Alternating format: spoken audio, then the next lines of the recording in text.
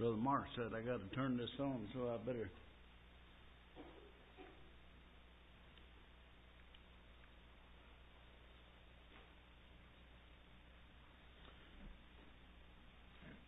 Tonight we'll be in Genesis chapter 6. We'll start with verse 1 and 2, and only God knows how far we get. But let me have a word of prayer and we'll get right in it. Heavenly Father, thank you for the opportunity to teach. And when you're teaching to born-again believers, you got to be mighty careful because they know as much about Scripture as a man's teaching. So I pray you'd help me to help them. And Lord, it's an interpretation, not a doctrine. So I thank you and praise you in Jesus' name. Amen. Who are the sons of God?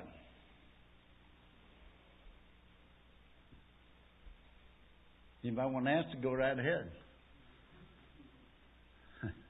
Not a trick question. It's verse 2. Well, who are the daughters of men in verse 1?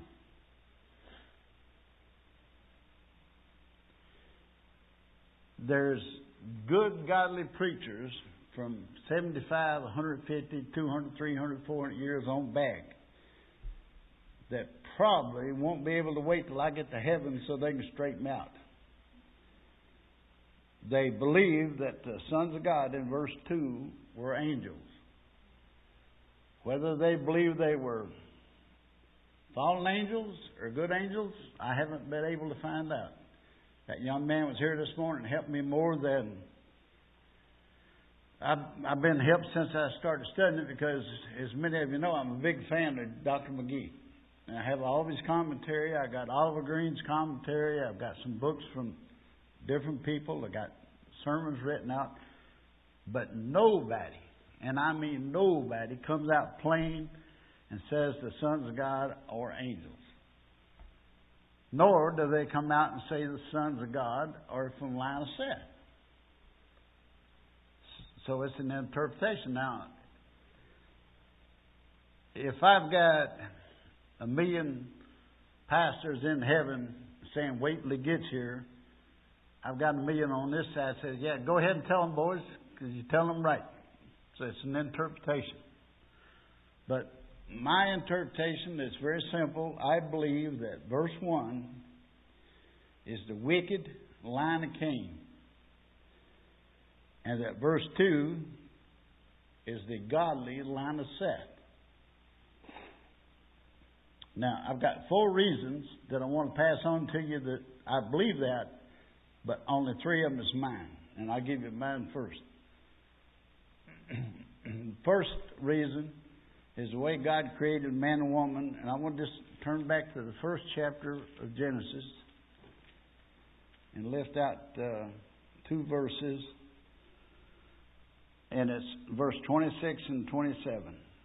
God said, let us make man in our image, after our likeness, and let them have dominion over the fish of the sea, and over the fowl of the air, and over the cattle, and over all the earth, and over every creeping thing that creeps upon the earth.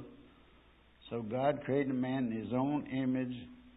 In the image of God created he him, male and female, created he them.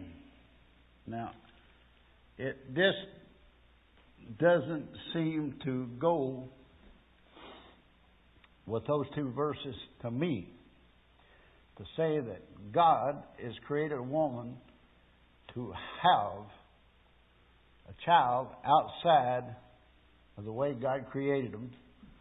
And so therefore, I do not believe there's any way in the world that a woman and an angel could have a child. If I'm wrong, I'll get straightened out for it later. Reason number 2 is how God deals with genealogies, especially in the Old Testament. He always gives the line that's going to drop. Then He drops it. And each and every one of you know some of the people that's been given first and then dropped. Well, look at chapter 4 of Genesis with me.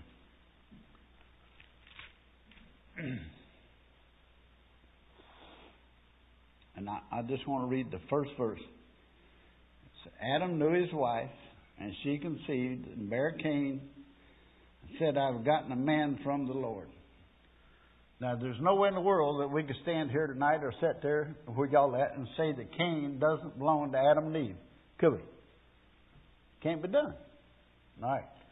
Now, in verse 16 of 4th chapter through verse 24, we have the first civilization of man, which is Cain's civilization. You remember he killed Abel. He refused to get saved. He lied to God. He went away. Jude verse 11 says Cain went his own way. Might not be exact quote, but woe unto them for they're going the way of Cain. So we know from Brother Clayton's message Wednesday night that Cain went the wrong way. All right, now, verse 16 through 24 is the line of Cain, and it's dropped. It's never picked up again. But look at verse 25 and 26. And Adam knew his wife again, and she bare a son, and called his name Seth. For God, said she, hath appointed me another seed instead of Abel, whom Cain slew. And to Seth, to him also there was born a son, and he called his name Enos. And then began men to call upon the name of the Lord. Evidently, Seth's son began the first preaching that there was on the earth. Then in chapter 5, verses 1 through 5 is about Adam. And it shows the age he was when Seth was born. And he was 130 years old when Seth was born. And from verse 6 through verse 32, you have the line of Seth. Again, absolutely, positively, no mention of Cain's line whatsoever. And the third reason, it may be a little harder for you to understand where I got it, but my interpretation comes from all the Scripture, not just one verse. So, in Deuteronomy, the 22nd chapter, I think it's verses 9 through 11, God gives His chosen people, Israel, many laws. And He says in those 3 verses, this is something you can't do. You can't sow 2 kinds of seed together. You can't plow or work your ground with a clean and unclean animal. And if I didn't use the King James, I'd read it, but you know what I'm talking about. A little donkey and an ox. And then they weren't to mix the kind of material that they made their clothes with. They couldn't have wool and linen mixed to make garments. And somebody says, yeah, but that's the nation Israel. True. But Paul carries it over in a way that I think really illustrates what God was saying. In 2 Corinthians 6th chapter, verse 14, he says, be not unequally yoked with non-believers. And I believe all my heart that the line of Seth was godly at the beginning, but we must remember that several hundred years went by from time Seth's son began to preach until the flood. And I have seen young people that I know are saved get around young people that I know weren't saved, and you can't tell them apart. On the other hand, you can sometimes see an unsaved kid come to Christ, but most of the time, if you leave them alone, the unsaved will get away from the Lord rather than vice versa. Now, verse 3 says, and the Lord said, my spirit shall not always strive with man, for that he is also flesh. yet his days shall be 120 years. Now, I believe that Moses is saying that God had Noah to preach for 120 years. And I don't know what his subject was, and I don't know if anybody else does or not. But I would say, if I had to guess, which maybe I shouldn't, but it was probably on apostasy. One reason I believe that Noah preached on apostasy was because his great-grandfather was a preacher. And during all that time, he was prophesying God was going to judge. And of course, that was Enoch that was translated. But he's in the book of Jude in verse 14 or 15, and he prophesies the Lord coming to bring judgment. Now, apostasy may or may not have been what he was teaching. But one thing I do know, the Bible says the Spirit of God was striving with man during that time. And so Peter tells us that the Spirit of God was striving with man during that time. And again, I have to say it before I get there, it's an interpretation that some people have that I don't agree with, but it's just an interpretation, and I'll show you when we get there. Let's go over to 1 Peter chapter 3, if you would.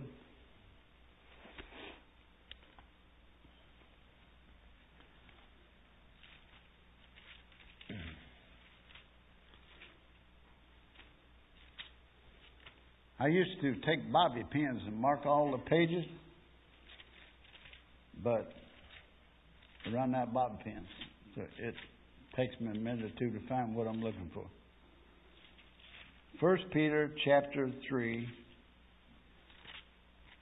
And here we go, finally. Verse 18 through 20. It says, For Christ also has suffered for sins, the just for the unjust, that he might bring us to God, being put to death in the flesh, but quickened by the Spirit, by which he also went and preached unto the spirits in prison. Now this is the part that some people disagree with me on. Hades is the Greek word for Sheol. It just means the place of the unseen dead. And some people believe that Christ went down to Hades and preached to the lost spirits. But if you look at verse 20, the key is the little word when, which sometime were disobedient when, once. The long suffering of God waited in the days of Noah while the ark was preparing, wherein few, that is, 8 souls, were saved by water. Now, there's no doubt in my mind that godly men have that interpretation. That's perfectly all right. I don't agree with it. It come up once, and I just wanted to bring that out since I was looking at that verse. Now look at the Ephesians chapter 4, if you would.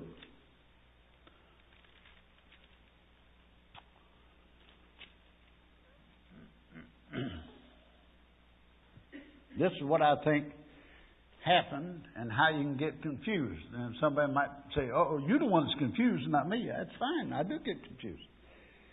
But Ephesians 4, verse 8 through 10. Wherefore he saith, when he ascended up on high, he led captivity captive and gave gifts unto men. Now that he ascended, what is it but that he also descended first into the lower parts of the earth? He that descended is the same also that ascended up far above all heavens, that he might fill all things. Now, way I understand it from my professor is that when you turn over to Luke 16th chapter and you're looking at 19 through 20 through 31, the poor lost man is talking to Abraham. But the Old Testament, speaking of Sheol or Hades, two compartments, paradise side, place for the lost. And my understanding is that the Lord Jesus brought everybody out of paradise, the safe side, and took them into heaven with Him. And there's no change for the men, the women, the lost that was in the other compartment where the lost man's at. And it won't be until the great white throne judgment. Now, that doesn't mean I'm right and everybody else is wrong. That's what I've been taught. So, back to Genesis chapter 6. And if I haven't got you mixed up by now, I got you on this one, I guarantee you. Verse 4. It says, there were giants in earth in those days.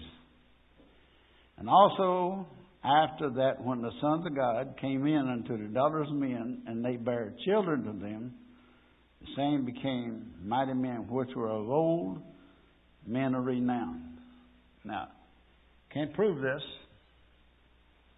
but I believe the people who think the sons of God in verse 2 were angels just automatically look at verse 4 and, oh, there's giants because of the union with woman and spirits. Read the verse real close, and I think it'll read this way. There were giants in the earth in those days. There were giants. But it doesn't say the giants were the offspring of the sons of God and the daughters of men. It says there were giants in the earth in those days, but here's what it does say.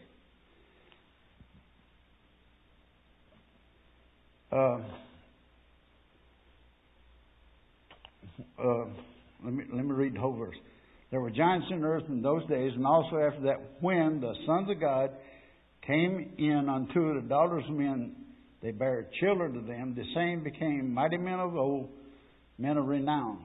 So, the way I understand it is that there were giants. And then, when the daughters of men and the sons of God had children, some of those children became mighty men of old, men of renown. And I had a pastor one time telling me that he believed verse 2 speaks of angels. And some of you know him, so I won't call his name, but I didn't agree with him, and he got real upset at me. And when he got upset, I just kind of chuckled. I said, what's wrong with you, brother? He said, you're a know-it-all. You know everything. Okay. Now, what makes you think that I think I know everything? Well, you always got something to say about everything that's said. And I said, well, Pastor, if you tell me you believe the sons of God had children and they were giants, did they go up in the flood? Well, yeah, of course they did. I said, are you sure of that? Yeah, I'm sure of it. I said, well, now, was Goliath son of an angel? Was his 4 sons sons of angels?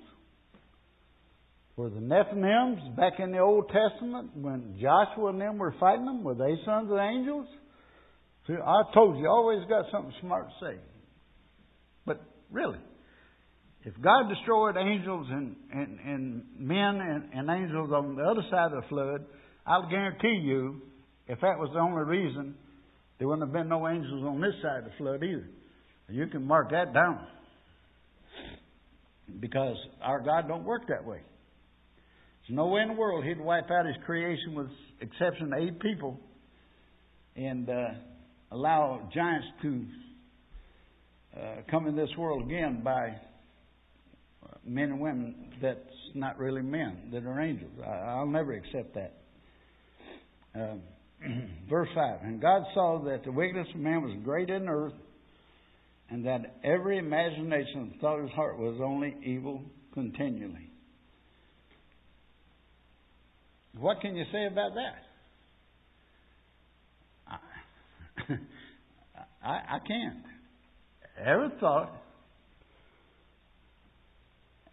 every intent, everything out of your heart is evil.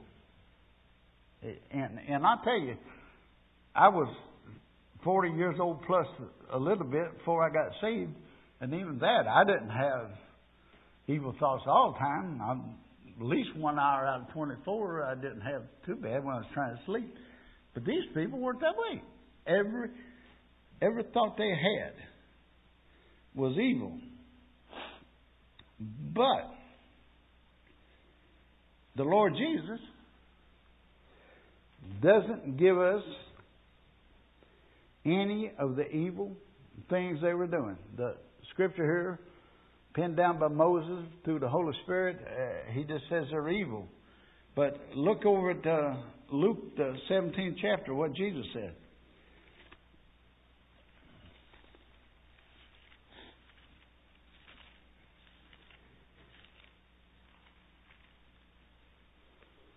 Luke chapter 17, verse 26 and 27, Jesus says, and as it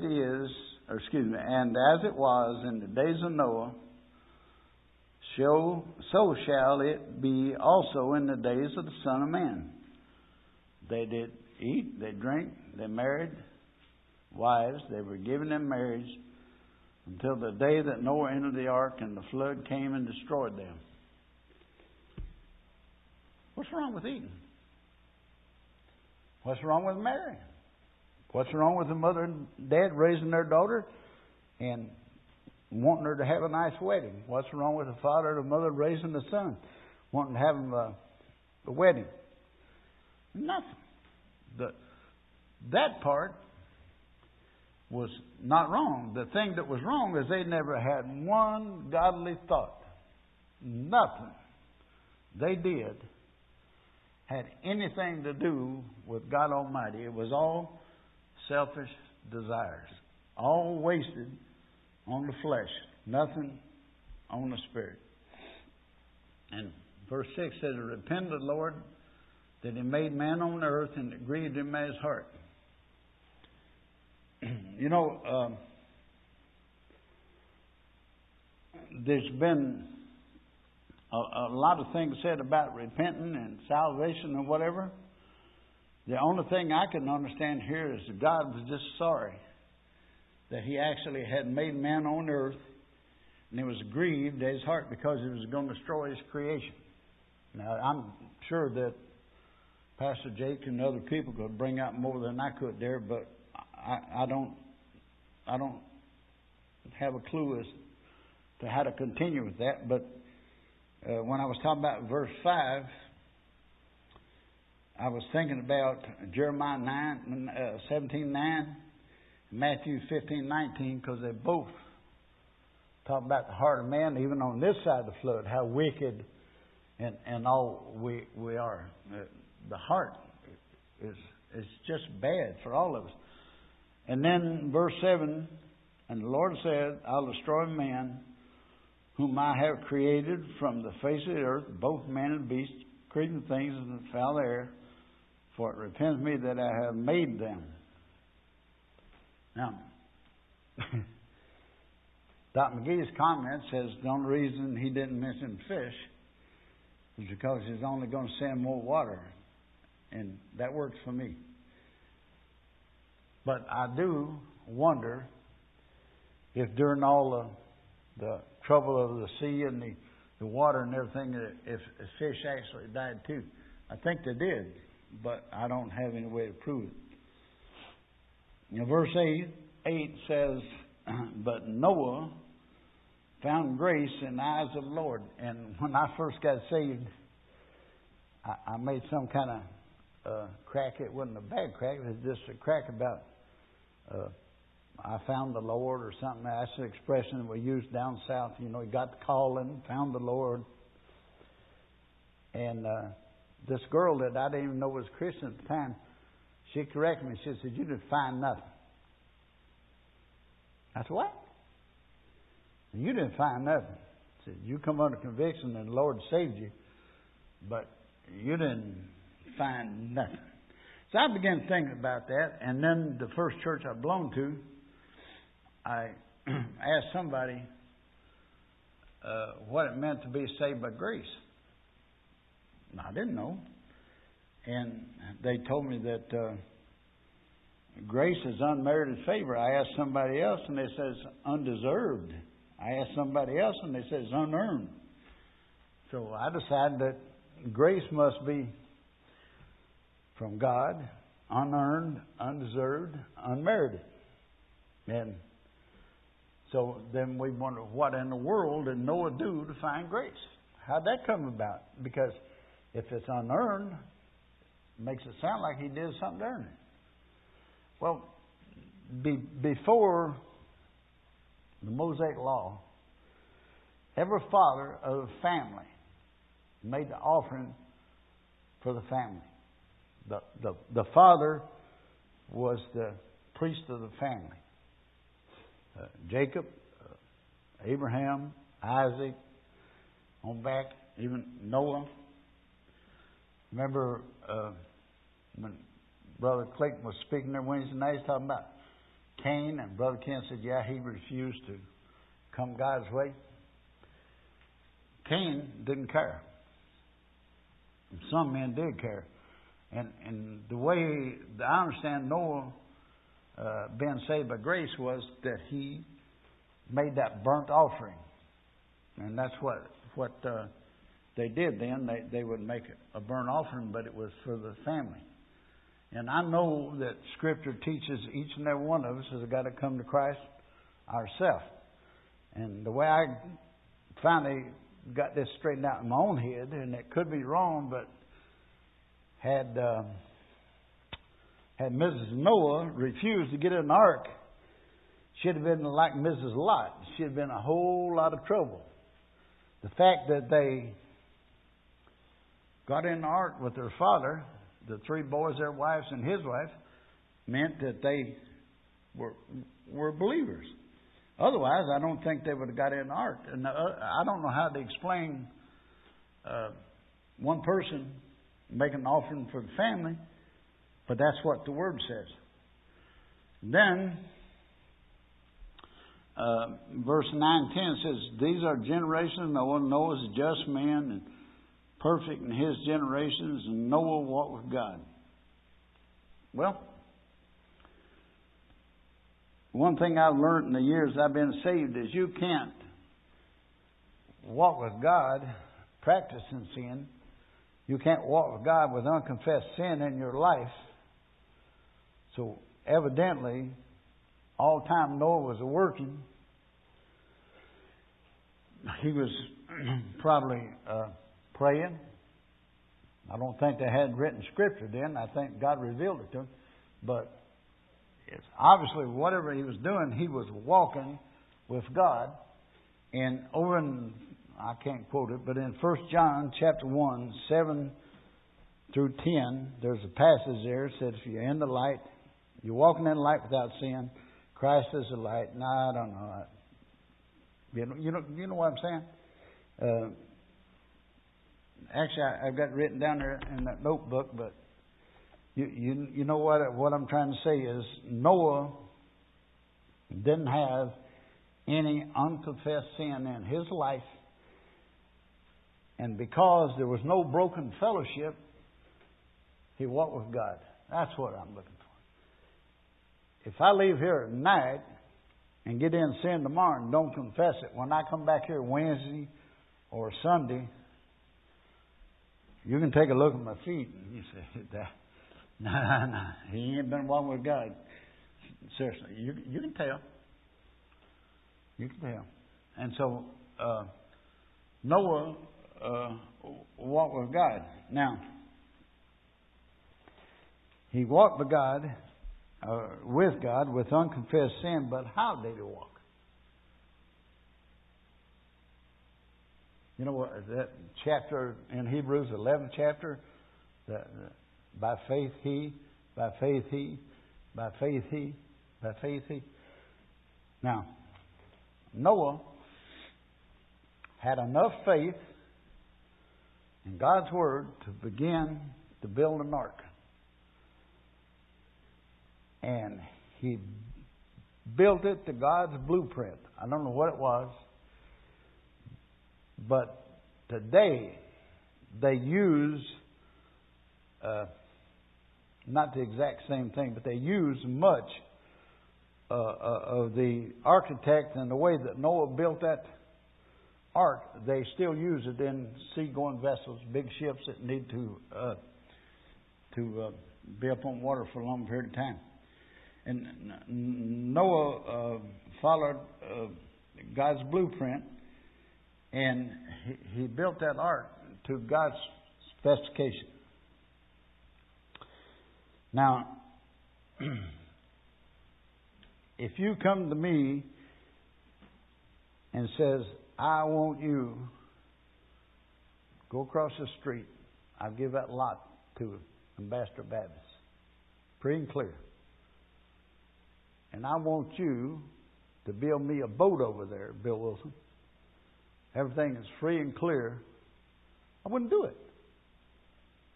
First of all, if I tried it, they'd have the paddy wagon there for me, and rightly so. I can't lay brick. I can't build nothing. If I try to drive a nail, I mash my finger.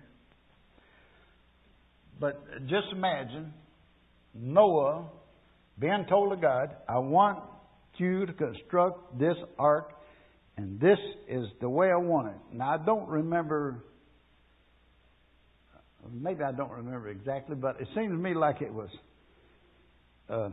450 foot long,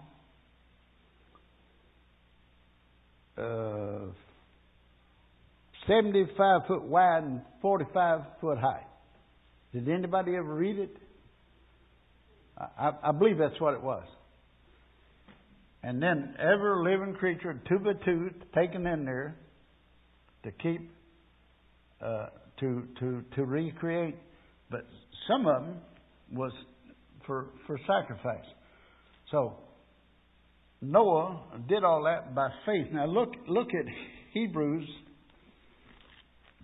chapter 11 and verse 7.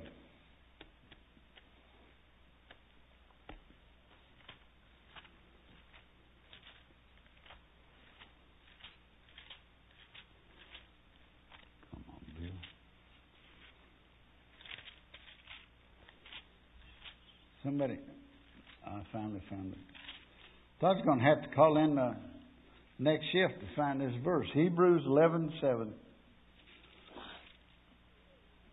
By faith, Noah being warned of God of things not seen as yet, moved with fear, prepared an ark to the saving of his house, by the which he condemned the world and became heir of righteousness, which is by faith. You know the thing that amazes me more about that than anything else? Noah's faith was really tested. Up until the time he and his family went in the ark, there never had been one drop of rain on the earth. And yet, this man preaches for 120 years, and he builds an ark to float.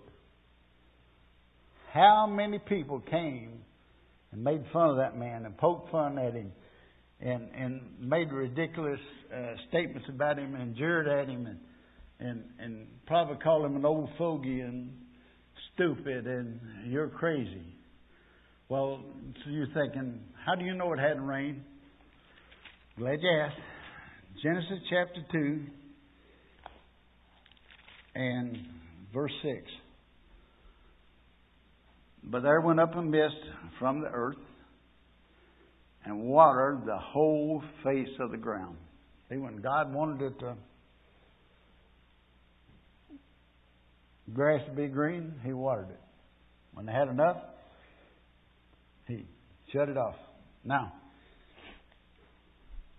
Hebrews 9:27. I'm about done, but Hebrews 9:27 I think that's what I'm looking for. Yeah. It says, there's appointed a man once to die, and after that, the judgment. Now, how many of those poor people do you believe began to wonder when water started coming out of the sky? How many? I don't know. Could have been hundreds, could have been thousands. But the more it rained, the deeper the water got. I guarantee you that them people came to that ark. And I'll guarantee you that Noah would have loved to open the door and let as many in as possible. But he couldn't.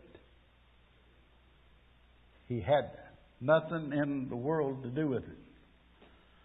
Noah couldn't help him. Now, why couldn't Noah help him? God shut the door. But I think from the inside. See, if you read the whole passage, and please don't get mad at me. If you read the whole passage, God went in and inspected it. The scripture said, and God called them in. So if He called them in my way of thinking, He went in and inspected first. Now, you're probably right. He probably went back outside and closed it. But I know that since the Lord Jesus could go through walls, He could go through the ark also. But when the end comes for us,